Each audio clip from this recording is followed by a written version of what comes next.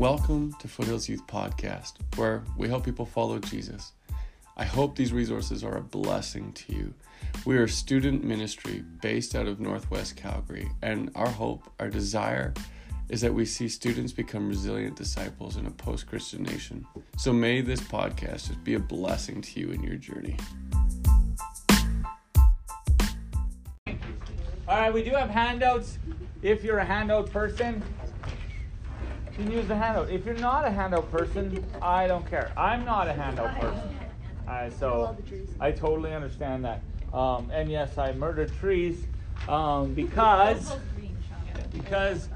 I truly believe that that you can edit this later out of the podcast, but forestry is one of Alberta's top industries. So the more I use paper, the more I feel like Albertans are working. I know that sounds terrible, but that's also why I drive a gasoline car. But we can talk about my environmental policies later. All right, so talking about discipling the next generation. Every time I look up here, I think it says disciplining, but it's not. It's discipling, and I don't think that's an actual word, but I'm using it. Alrighty. So we're gonna see how my little remote works. Yay! All right. So this is the very simple part. Matthew 28:19-20 says, "Therefore go and make disciples of all nations, baptizing them in the name of the Father, of the Son, and of the Spirit, teaching them to obey everything I've commanded you." For those of you on the podcast listening to this, this is my actual voice. I'm not making this up. This is the only voice I was born with, which I often say when I hit puberty, my voice started to change and then didn't. So this is what I was left with. Thank you, Jesus. So the discipleship struggle. What is it? What does it look like? How do we do it? And that's really where we're going to land kind of today. I'm going to abandon this thing real quickly because I suck at it. Nick, yeah. Can you kind of do my arrows? Better. Awesome. Thank you. All right. Here's my struggle with the discipleship, what we've understood to be discipleship. And for those of you who need to get pie or dessert, feel free to go. And if you need to get water, feel free to go. But here's my struggle. With this discipleship idea, it seems to be something we are putting onto someone else. It's something we are doing to someone. And I really, really struggle with that idea or that concept. So before I even go down that road, I want to talk about this. What does my own spiritual walk look like? How am I pursuing discipleship? Am I growing in my faith? My feeling is, as Christians, we have to be continually in a process of growing towards Christ. Through that, we become disciple makers. If we are not growing, it's completely impossible for us to help someone else grow. Nick, let's go to the next one. So here, during this whole talk, we're going to have these pause and discuss moments where you guys get to chat around your tables. And I do that specifically to force you to have to think about what we're talking about rather than just stare at me. Which is great fun for me because I'm going to walk around and hear what you're saying. But how would you describe discipleship or the process of making disciples? And what examples of discipleship have you seen? That was so weird. Have you seen in your own life? So I'm going to give you, look on my Apple Watch, and I'm going to get a timer, and I'm going to give you like 0 time to do this. I'm going to give you 2 minutes, okay? All right? So I don't think you're going to have time to have all the questions answered, and I don't care about that. Some of you in this room will really feel like you failed if you haven't answered all the questions. I really don't care about that either. Okay? Go.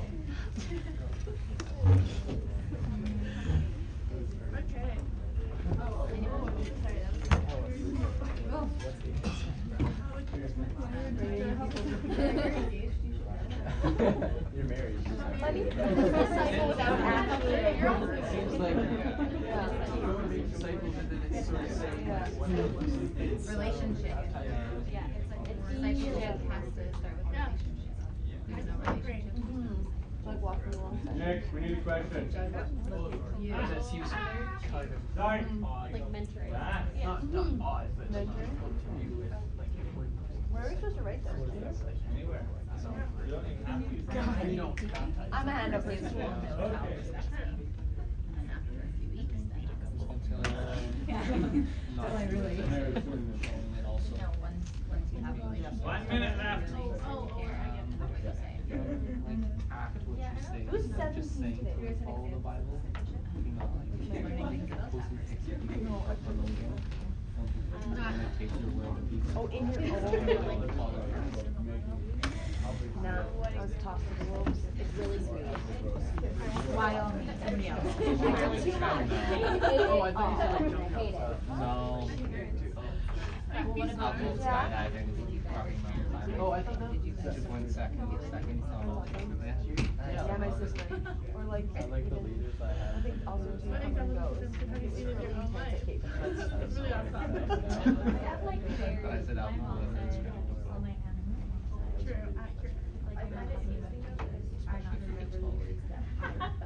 What's your mom's sister say? 30 seconds. Wrap it up. I know. I'm like, I would never get I don't need spam. I guess I've also Stupid songs. where I've had yeah, but what I mean, like me and you, for example, that's just like I keep it with you, and it's just like or whatever. Okay. Come back to me. I know you haven't had enough time because I honestly, it's just to start the conversation. It's not to carry on it all day long. How would you describe discipleship or the process of making disciples? So, any thoughts from the tables? Yeah? No? You need relationship before you can disciple. I love that. It's a great answer. Well done. Well, I don't know what your table will be. Table number 1. Well done, table number 1. Any others? So we have the relationship piece. Yep. Walking alongside people to help them grow in their spiritual life. I love that. Yes, walking along. This is for you in the podcast. Walking along with them as they grow. Is that what you kind of said? Or to help them grow in their spiritual life. Nice. Stephanie has a thought. Stephanie, hit me. I would kind of just go along with like the growing and building a relationship with God, but so eventually that they can do it too, or like they can. That's perfect. So going along in their relationship so that they can help someone else do the same. Brilliant. Good, good. All right. So any thoughts over here? I don't mind looking at me. I'm looking towards your table, but you're technically at your table. So it looks like I'm looking at you. Any thoughts? We're going to go to the last one. Kind of same. Same? Yeah. Let the record show that table 4 said same. All right. What examples of, you're all going to watch this podcast or listen to it just to see how brutal my reflecting on the podcast was. What examples of discipleship have you seen in your own life? Anyone feel like talking about that? I see pointing. Yeah. Okay, well, my mom leads a daybreak class at the Thursday mornings at this church, and Nice. she disciples a lot of women. She also mentors a lot and helps them along in their faith walk. So I think that's cool. That is very cool. I love that. Any more over here? We said our parents. Oh, how? I said my parents. It's a great answer. I just need more. My parents always took a really involved role in our spiritual journey, so they taught us Sunday school at home. So we didn't just get it from church. Oh, I love that. Excellent. Okay, Nick, give me another shot. Give me another shot. Bum, bum, bum. All right, so the faith suitcase. Here's a concept that I really like this idea. I don't see that many kids carrying around suitcases anymore, so I think maybe we have to go with the faith backpack or the faith Fanny pack. duffel bag. Oh yeah, the faith fanny pack. If we could have 3 F's, the faith fanny. I don't know, but anyway, the faith fanny pack. Here's my idea with this, that every single one of us has this faith fanny pack that we all carry. It comes with us wherever we go. Whenever we come to a place where we have to make a decision, we kind of open that up and we see kind of how we will respond. Now, in all of our faith suitcases, some of what we believe was packed for us. We all have these things I would call souvenirs or passport stamps or ticket stubs. So places we've been, stuff we've been a part of, it's all coming into our faith fanny pack as we kind of go along. And now what I want to have us understand, for most of us, kind of our spiritual walk was generally packed for us. I don't think it becomes our own faith suitcase or faith fanny pack until we start packing it ourselves. And so the process of discipleship for me is actually analyzing what we believe and kind of unpacking that, what was packed already. So looking at parents, looking at other people in our lives, what have they put into our fanny pack that we want to keep? And what is the stuff? Sometimes you pick up something and go, I don't know where this came from. I don't even know why I have this, but I carry it around all the time. It's good, especially when you're thinking about the next generation. Pretty much all your junior high kids have a fanny pack full of someone else's ideas of what faith is. It's either their parents, it's their Sunday school teachers, it could be a school teacher, especially if they're in Christian school, it's probably packed full of a bunch of rules, right? And I think the struggle is they believe they are successful at Christianity because of a full fanny pack. The struggle is if they didn't pack it, when they come across a time in their lives where they don't have an answer, they're going to look in this fanny pack, and that's not the time to assess whether I agree with it. Because what I've seen in youth ministry is a lot of times kids will come across a scenario that they don't know how to have an answer for, and they look to the fanny pack that they didn't pack, and they take everything out and go, I don't agree with any of this, and toss it. And one of the things that we are attempting to do in youth ministry is help kids understand that this was your parents' faith, and it's good, but it has to be yours, or you are not prepared to follow Christ. Discipleship is really a process of us taking on our own faith and running with it. So does that make sense with the fanny pack? All right, we're going to move on to the next little boxes, which reminds me of the beginning of the show Weeds, which hopefully none of you watch. But anyways, here's my feeling with boxes. So we went from faith fanny pack. I believe all of us at some point in time have mastered the art of knowing everything there is to know about Jesus. All of us at some point have been like, I get it, I totally get it. And then we seal it up in a little box, and we're like, I'm good, I'm going to put this here. And I think what I've experienced in my own life is that Jesus is not satisfied with the box. And so constantly in our own lives, he wants to get out of the box.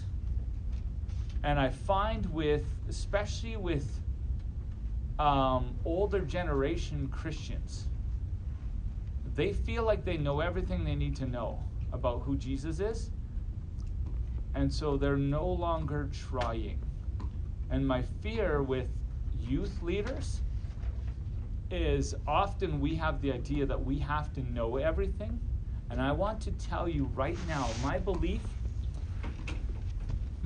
in the concept of sanctification is that Jesus will continually teach us even after we die.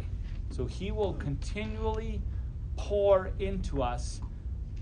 And when we stop, when we think we know everything, I think that's when we get hit by a bus. Right? It's when you decide, I must have everything. We have to believe at that point that sanctification is done. I know everything. Might as well end it tomorrow. The reality is Jesus will continue to teach us. One of the beautiful things about us is when we choose not to learn any more about Jesus, I believe he rips open a box and is like, you're gonna learn one way or another. So what I want you to hear from me as youth leaders, when you're thinking about the next generation, the more important part is not necessarily what are you teaching them, but what is Jesus teaching you.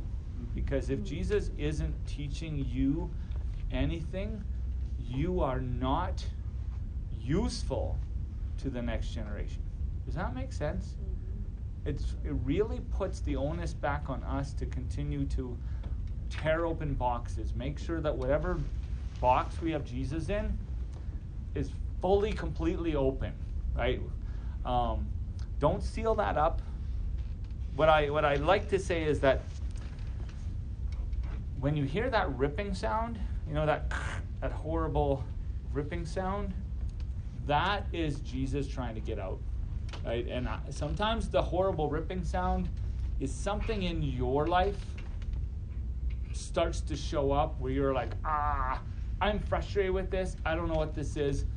I honestly think that's Jesus trying to teach us something that we didn't previously understand. Now, not to advertise for something, but I avoided this book for years and years and years and years and years. It's called Soul Care. And the story I have to tell you is that I was at not youth pastors retreat. I was at the prayer retreat last year. And we went through this prayer retreat, and generally what happens at prayer retreat, it's like a youth retreat for adults, right? So there's like worship and teaching, and there's some like a lot of food. And basically I went through prayer retreat last year, coming to the fact that I am now executive director of Camp Camisol, scared to death, taking on a new job in a new city. I've been speaking at summer camps for 20 years. I've never ever led a summer camp. So it's altogether terrifying. So I go through this thing. God does some amazing work in my life through the worship, through the teaching times. And then Thursday morning, I'm just about to eat breakfast. And you know when you're eating breakfast on Thursday morning that you're basically going to drive away from the conference. So everything God's going to do is done at that point. So you're like, okay, thank God I'm done. And I saw one of my friends, Mandy Santana, whose husband works in some small town in Alberta. And I can't remember it, but it doesn't matter. But she was like glowing, right? You know how some people, they've gone through something where you're like, wow, you could see it on her face that something had changed. And I said to her, what happened? What did you do? What's going on? And she said, I experienced deliverance through a prayer team. And I went, I need that. Just give me a little deliverance. Hook me up with some deliverance. That's all I need. And so I said, tell me, where did you get this deliverance? Like I could just get it from somewhere. And she sends me to these prayer people who had been all week long. They had been there praying for people, and I go up and I'm like, Mandy told me about you guys. Could you give me it's just like, It sounds so weird when I say it, but I'm legitimately going, I'd like you to pray for me. I would like some deliverance, right? And this lady, I don't know who she is, but she says to me, you are not ready for deliverance. I think you should go through the soul care process. And I was like, that's rude. I was like, what is wrong with this lady? So I went back to the breakfast table thing, because literally I saw her as we were getting food. I'm like, and then I go sit down at the table and I'm like, you won't believe these people. I couldn't believe it. They told me that I have to read a book before they'll pray for me, right? And they're like, that sounds odd. I know. And they're like, which book?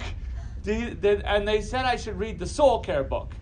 And then these two people at the table, Andy and Sarah Hunter, were like, actually, I think you should read the soul care book. Which then I was like, whatever. Obviously I know better, right? Because Jesus is sealed up in a box and I'm good. I know everything I need to know. I've been in youth ministry 20 years. Jumping fast forward, it's now January. So that was November. It's now January. I haven't touched this book, even though I've owned this book for years and years and years. I've even given this book out to people. Right? I know. I'm like, sounds like you should. So my buddy Andy Hunter, I happened to see me in church, and he's like, hey, have you read the soul care book? Which he actually gave me a copy, even though I probably had 5 in my house. And I was like, I'm very busy. I'm driving back and forth from Calgary. Truth be told, I've probably read 14 books since I talked to you. None of them were soul care. And he's like, really? Like, remember we said we would read the book together and we'd go through it? And I was like, listen, if Rob Reimer wants me to read this book, he should do it in audiobook form. That's what I said. Like, how arrogant. Long story short, because I'm way off topic, is Andy Hunter set a date, put it in my iPhone. I went to, he's an accountant at a marketing firm in Edmonton. I literally went to his office for 3 months in a row, sitting in his glass office, in his chair. He got me a coffee, and I cried and cried and cried through every session. People walking by going, what is wrong here? Like, what's happening? But God totally ripped open the box and spoke to me in ways that I was not prepared to hear. As I went through chapters, he opened up parts of me that had been closed. And anger and shame and fears were opened up and thrown away. And so I would say for you guys, as we look to disciple the next generation, watch for these boxes. The boxes that you've sealed Jesus up in. And it's usually an area in your life that you think you know everything you need to know. And that's a danger for you. So that's my little talk on boxes. And I will reference Acts 11. There's this story where Peter is sort of sitting in a house. He's contemplating the church. he has a vision where God brings down this sheet, and there's a whole bunch of animals on this sheet, and God's like, go ahead and eat those animals. And you kind of remember the story from Sunday school, and he's like, oh, I would never eat those are gross. And Jesus is trying to open up a box, because when he opens that box, Peter will realize that the Gentiles also need Jesus, right? So this concept is not new just to us. It's literally, even the disciples had boxes, all right? So, next. Sorry. There we go. So Jesus' methods of discipleship. Follow me, be with me, experience this for yourself, lead others in this. Now, in Matthew 10 and Mark 6, we have this crazy story where Jesus is saying to his disciples, all right, you've been with me a bit. Now go do this. I give you authority to go to these different towns. I give you authority to preach, which I'm like, that makes sense. I also give you authority to heal and drive out demons. I love that, because Jesus walked with them. He showed them what he was doing. He spent all of this time with them, and then he didn't just go, I have to do this forever. You just follow me, I'll teach you. But instead he's like, okay, I've shown you, given you authority, go ahead. And what's great about it is, they do it. They go to these other towns, they try it, they're successful. They do come back and they're like, most of it was good, but we couldn't quite drive these out right. And then Jesus has to go, well, okay, yes, that requires prayer and fasting, but let's keep learning, right? And then they just keep walking with Jesus. And I love the fact that it's this kind of a give and take. We walk, and so in how do we relate to this? In youth ministry, we walk alongside kids, not because we're here to kind of impact them with Jesus. We walk alongside them so that we can reveal their gifts, and we can help them to try them out in a safe place, in a safe environment. But we're really here trying to identify the things that God's doing in them and really shape them and give fire to them, rather than trying to impact all of our information into them. Does that make sense? And that's really the process of discipleship, is going along with a student. And you've already said this, but going along with them so that they grow. And I believe if our boxes are open, we will also grow. It's kind of a misnomer to think that we are here to help them grow. And my experience in youth ministry is, the longer you're in youth ministry, the more we grow. And that's a beautiful thing. Let's go. Next. All right. So how did Jesus' methods of discipleship resonate with you? And who in your life is discipling you? 3 minutes. Go.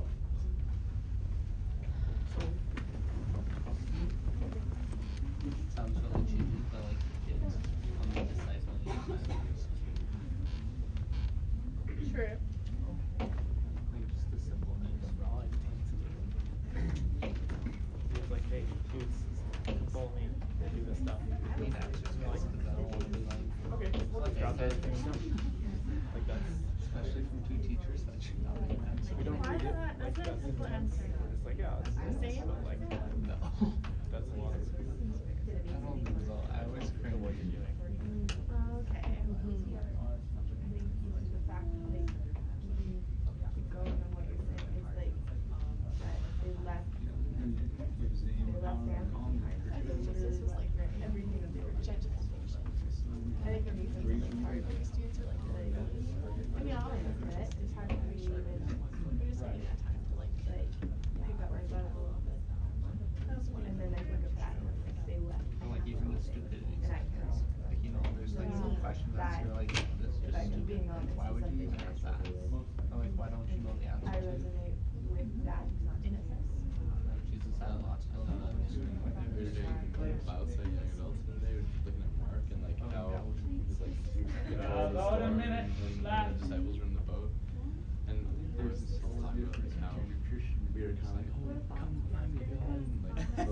Are we doing good? We're doing so good. Wow, yeah. Yeah. Well, don't pick on us. All right, I'll leave you alone. Just it. I'm gonna be this weird. We have to like just like.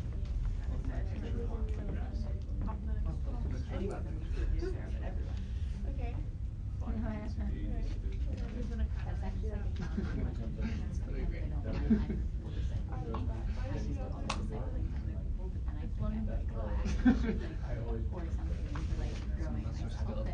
I think Katie made it on the top.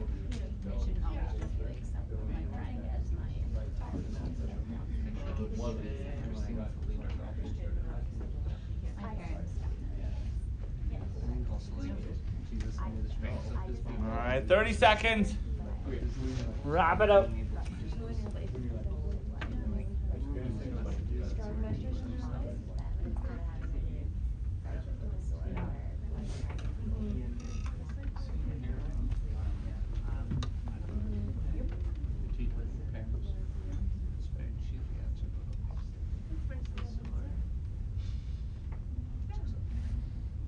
Okay. Come back to me. So let's talk. How do Jesus' methods of discipleship resonate with you? Anyone? Should we start with your table? Sure. All right. How do the methods resonate with you? Oh, we're going with me. Go for it.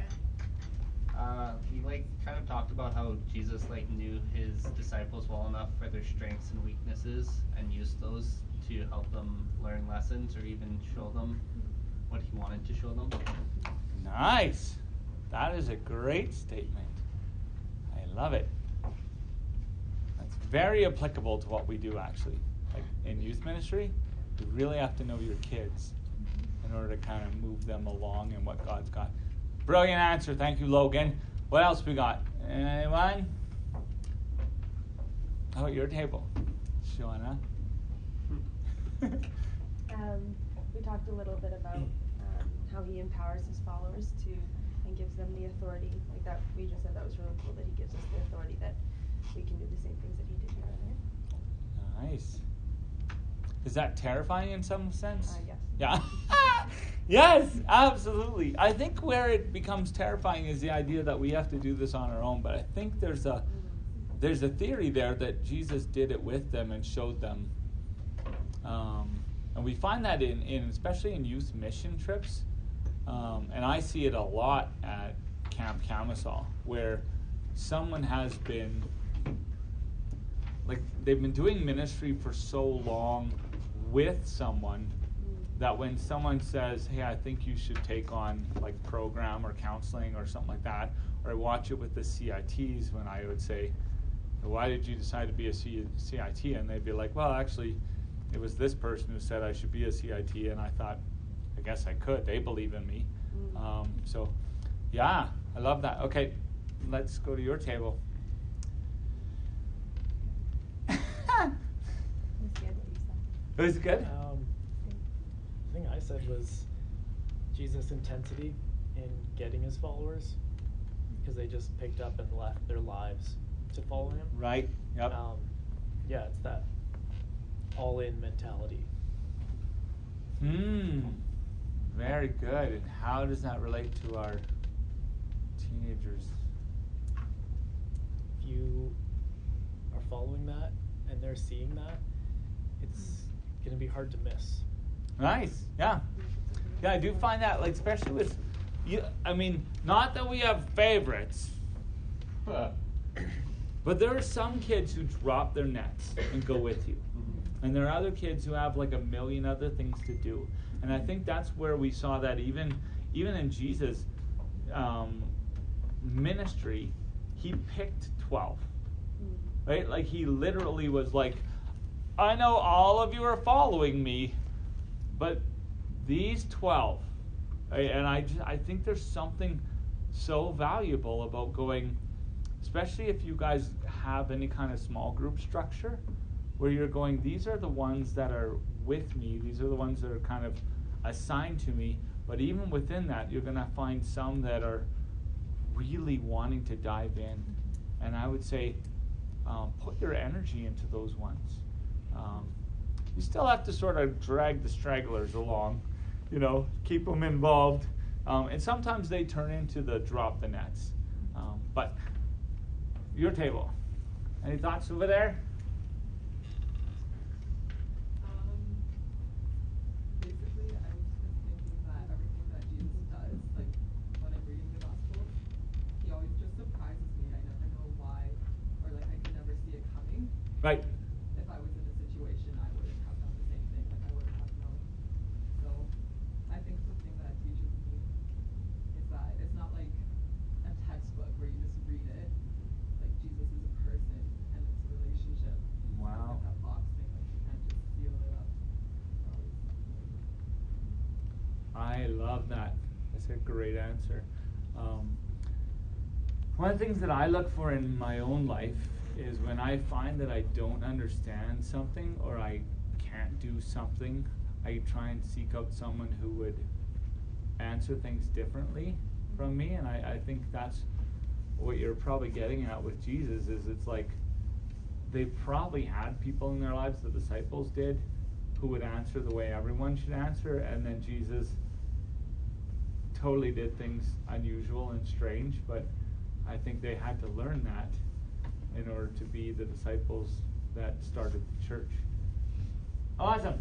All right. Who in your life is discipling you? Anyone have someone pouring into your life?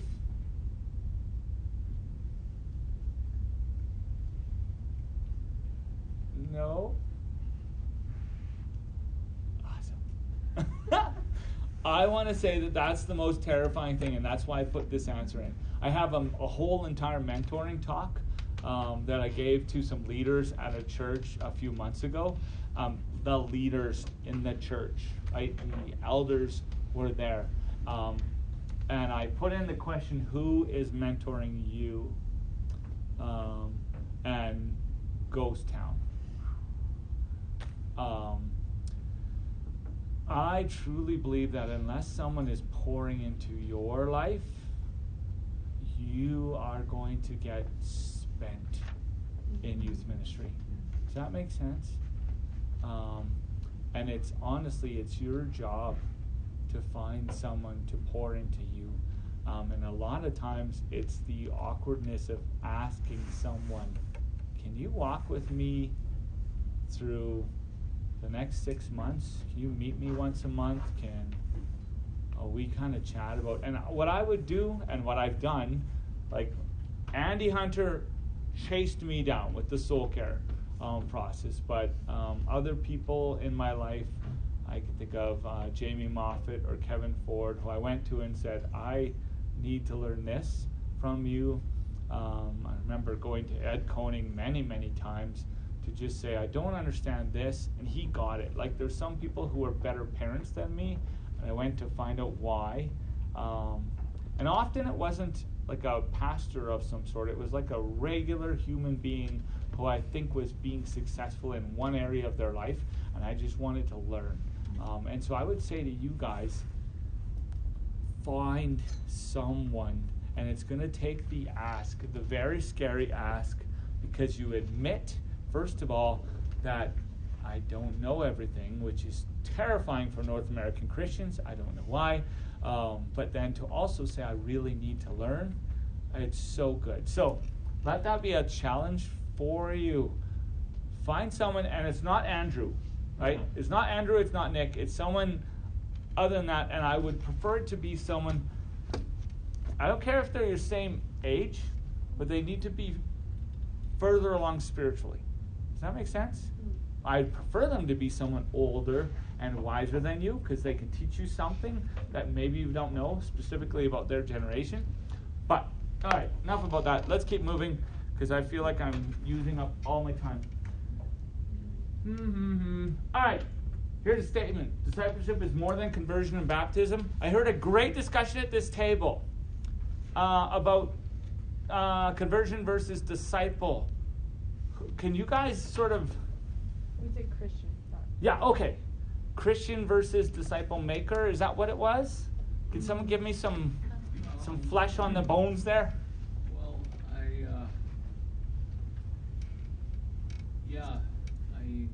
they influence one of the podcasts that I listened to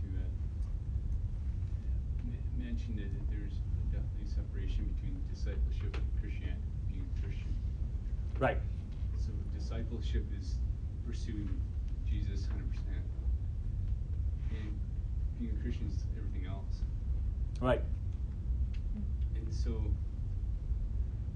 and with my spiritual journey, and all the time, for all those years, where you're kind of just putting a 5-minute effort in. Yeah. That doesn't get results.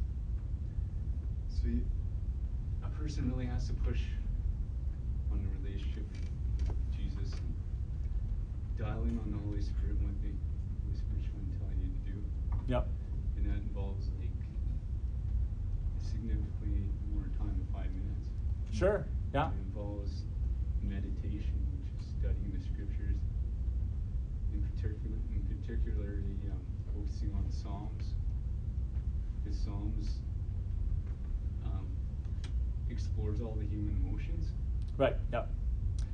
Yeah. Let me just not stop you there because it's brilliant, but I got to keep moving. But I love the clarification of sometimes we have this this idea specifically. I think we have this concept in Christianity that as long as we lead someone to Jesus, our work is done, right? And it's this whole idea that we've given them fire insurance, right? So we've saved them from hell, we're good to go. And my preference would be that we save them from hell so that we can really drive heaven into them. I think that obedience is so much more important than salvation. And it's absolutely crucial that kids continue to push, play, and follow. Because what Stefan said about the pursuing Jesus is so crucial. But love that. Keep going. Next. All right. So this is something that I built for my youth ministry because a lot of times our youth pastors and our youth leaders, you may find this struggle out yourself, is this idea that we get a kid, and specifically a grade 7 kid, grade 7, 8, or 9 kids, and you feel like if you can't get them to conversion or baptism, we're not doing anything. And the way I sort of did this in my head, there was, I don't know if it's still around, but there was like a role-playing game created by, I don't know what company it was, but they were called HeroClix. And they were little miniature guys, and you would click this wheel on the bottom of them that would tell you how much like experience points they had, like because it was like a board game. And so then what I would do is I'd say, all I really want in the course of 1 year is for you to help your student move one click closer to Jesus. And what that could look like with some kids is it's like, I want them to choose to read the Bible on their own. I want them to choose to come to youth group without their parents. Like small, tiny things, but for a student, that could be monumental. Right? And at summer camp, a lot of times they want to go, did we lead a kid to Jesus? And I'm going, maybe. But I think what I saw at summer camp, specifically at Camp Camisol, around the fire, is all these kids making solid, foundational decisions for their walk with Jesus. And that is 1, 2, it might be 16 clicks for them. And they're determining, when I go back to school, I'm not going to choose this group of friends. I'm going to read my Bible. And even if they're not successful, the fact that they had that decision means the Holy Spirit was working, right? And it was my way of kind of helping you understand that the walk is so much more important than a monumental moment. But as you walk, you're going to run into these monumental moments. So the key is to celebrate both the plateaus and the valleys. And questions and doubt are very important for a junior high kid. If they come up with doubt, bring it on. If they come up with, here's why I don't believe. That really is, to put it into the phrase, they're searching their fanny pack and they're going, I don't think I believe in this. And what you want them to do is find out for themselves. Just because you tell them it's right doesn't make a hill of difference to their pursuit. They have to decide. And it's hard, it's painful. We want to just go, no, it's right. Believe me, I tell you, I experienced this. But they're like, Unfortunately, they've got to do the studying, they've got to do the digging. So sometimes with doubt, it's better to say, I don't know, or I'm not going to give you that answer. Are you willing to do the research? Or are you just going to throw stuff around? Because sometimes if you can turn them back to do their own research, they're going to do it. But sometimes kids just don't want to unpack their fanny pack. And it's not your job. Does that make sense? It's super frustrating. Let's go next, because I'm running out of time.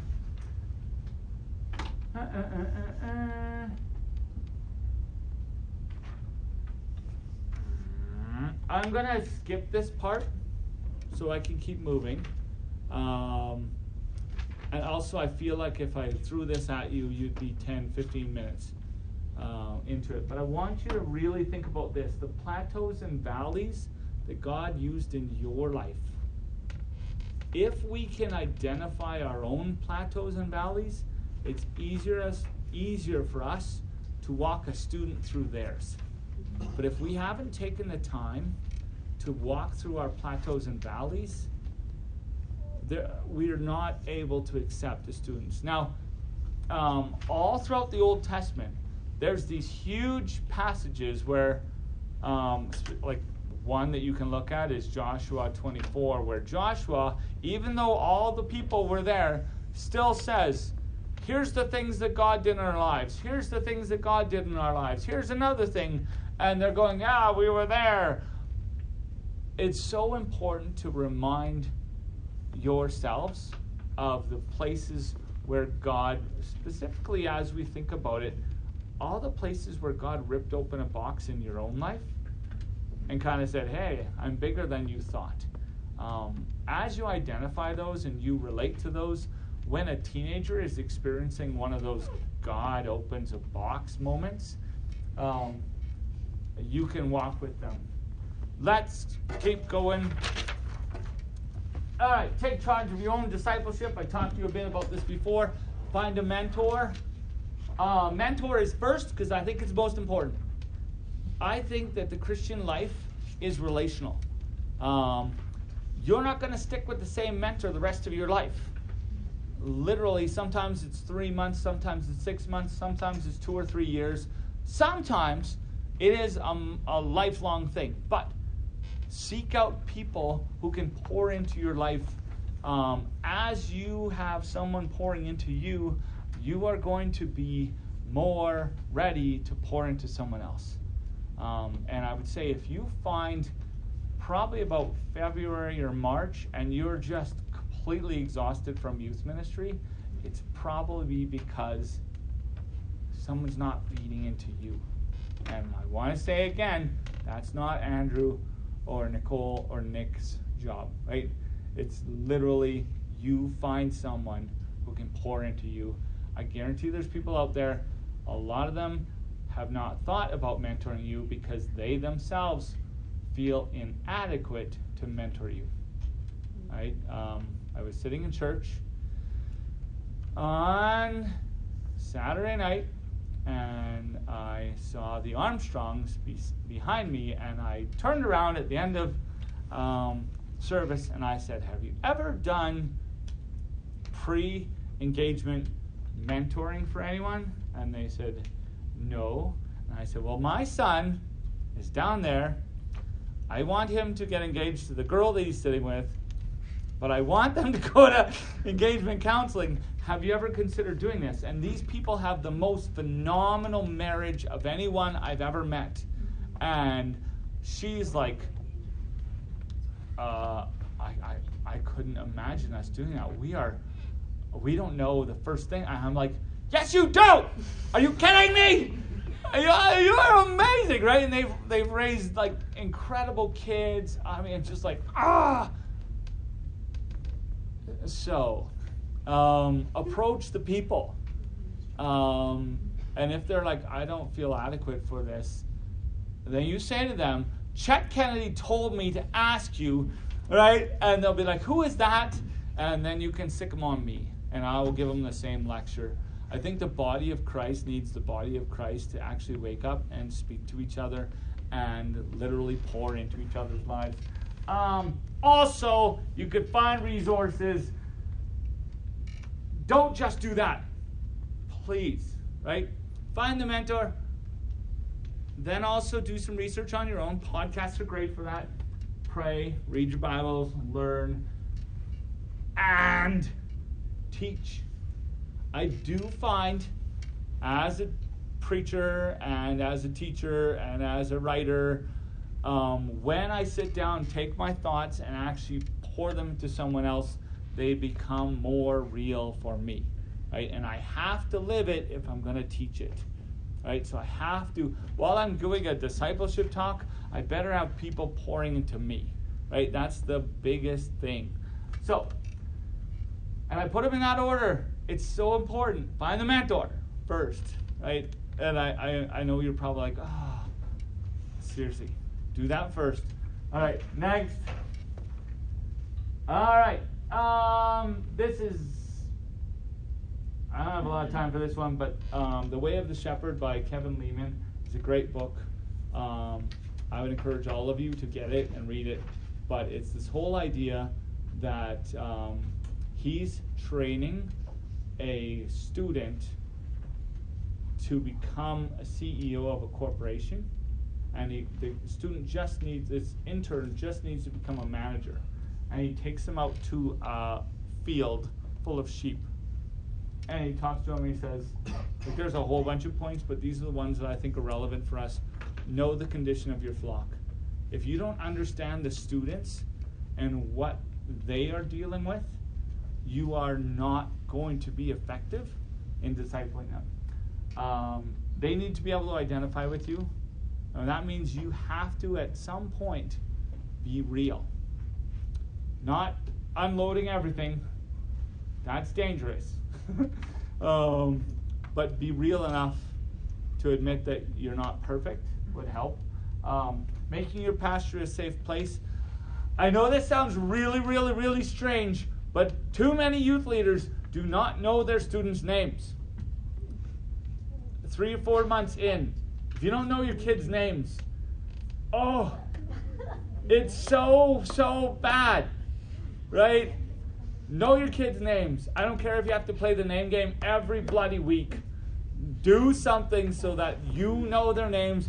Also, when your parents, when the students' parents don't know your name, it makes it very hard for them to actually thank you for the incredible job you're doing, right? And then they call up Andrew, and he also doesn't know who your youth leader. So names. Make your pasture a safe place. Starts by learning their names. He does talk about the staff of direction, the rod of correction. It's just the whole idea that what I used to say, you are youth leader first, friend second. Get that part. And then hearted separatists, basically love these kids. Let's keep going. This is the last one I want to deal with before we get to question and answers. Oh, this is probably clickable. So, yeah, there we go. Let's just go through all 3 of these.